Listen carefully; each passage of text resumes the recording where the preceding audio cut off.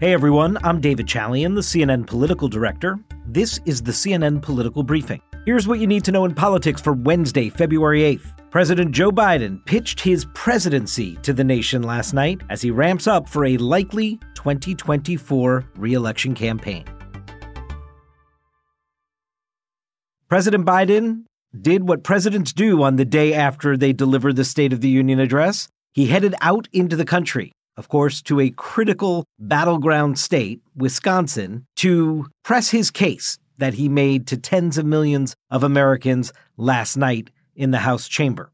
And President Biden kept his foot on the gas today out in Wisconsin, seizing an opening he believes was created for his political advantage in his speech last night, where he was able to contrast his agenda with the Republican Party.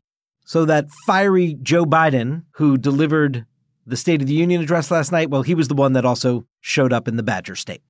They seem shocked when I raised the plans of some of their members and their caucus to cut Social Security. You know, I remind you that Rick Scott from Florida, the guy who ran the U.S. Senate campaign, has a plan. I got his brochure right here. He says, all federal legislation sunsets every 5 years. If the law is worth keeping, Congress can pass it again. Ron Johnson on Social Security and Medicare, quote, we should transfer everything. So we have to consider everything every year. Well, now he's naming names. You just heard that there. But last night, the president was saying he was trying to be polite by not naming names of which Republicans support plans to cut Social Security and Medicare. But that was precisely the moment that Biden and his team dreamed of. Not that they actually designed it, but in anticipation that the Republicans would challenge his assertion that there are some Republicans who support getting rid of or cutting these very popular programs, that he would be able to win that exchange. And he did, because with some off-the-cuff remarks, he was able to stay engaged with the House Republicans in this live State of the Union address to actually make the point that he is happy to bring them to his side of this debate. Give a listen to the remarks last night. Some Republicans want Medicare and Social Security to sunset. I'm not saying it's a majority. Let me give you, anybody who doubts it, contact my office. I'll give you a copy. I'll give you a copy of the proposal. That means Congress doesn't vote. Well, I'm glad to see you. No, I tell you, I enjoy conversion. So he got the better of the exchange on the policy point itself, because now he sort of played along with a wink in his eye. Oh, so this is off the table, and we need not any longer play this game of debating Medicare and Social Security. You guys are on board with my position, right? And he, of course, is able to rise above some of the gutter politics that were on display last night, too. You saw the likes of Marjorie Taylor Greene from Georgia, the very outlandish conservative congresswoman calling him a liar from one of the back rows of the House chamber. Here's more of what she had to offer in terms of an assessment of Biden's speech on Capitol Hill today. You know what? People are pissed off. And for the president of the United States to come into the people's house and lie like he did about the economy, the border, and then act like he's terrified of China and unwilling to talk about the fact they spied on us last night. Yeah, he got exactly what he deserved, and I am not sorry one bit.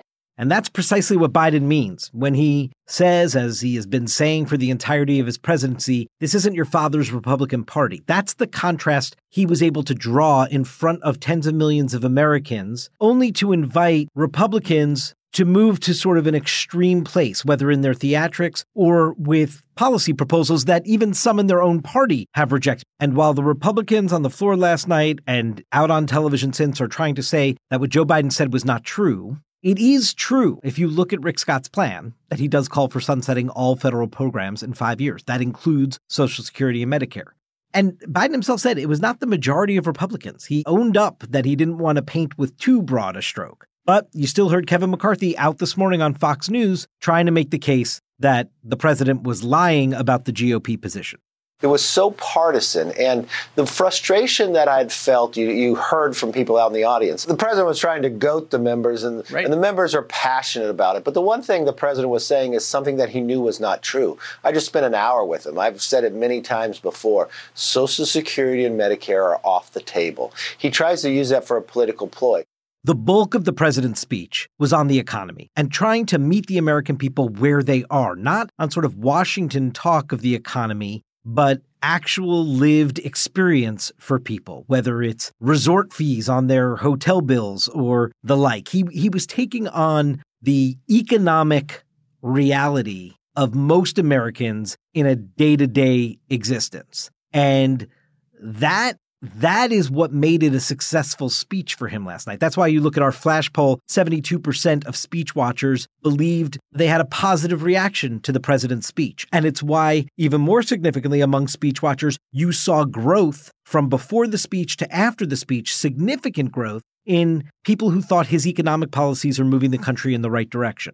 Let's finish the job this time. Let's cap the cost of insulin for everybody at $35. Let's finish the job and close the loophole to allow very wealthy to avoid paying their taxes. Let's finish the job. We want to have the best educated workforce. Let's finish the job. Some 12 times you heard President Biden use that expression, finish the job. There's no mistaking what that expression is hinting at. It's hinting at that he is on the cusp of embarking on a likely re-election campaign asking the American people to renew his contract for an additional 4 years. The other interesting contrast on display last night was just the approach that Biden was taking versus the one that Sarah Huckabee Sanders, the governor of Arkansas, took in her official Republican response. Now, these things are never on an equal playing field. There's only one president of the United States, so it's always a tough position to be the respondent to the president, no matter which party has to fulfill that responsibility in a given year. But Biden went in with this economic pitch to actually broaden out the Democratic appeal, move beyond the narrative around Democrats that they are an elite, out of touch, highly educated, sort of far removed from people's real lives kind of party. He was trying to, in fact, win back some of those voters who drifted to Donald Trump in 2016. Whereas Sarah Huckabee Sanders, she went right at the culture wars and taking on wokeism. It was like a built-out Fox News segment. It was a pure play to the Republican base. She also very clearly wanted to draw the distinction of being the youngest governor in the country, speaking after the oldest person to serve as president of the United States, and that was on display as well. I'm for freedom. He's for government control. At 40, I'm the youngest governor in the country. And at 80, he's the oldest president in American history. I'm the first woman to lead my state. And he's the first man to surrender his presidency to a woke mob that can't even tell you what a woman is.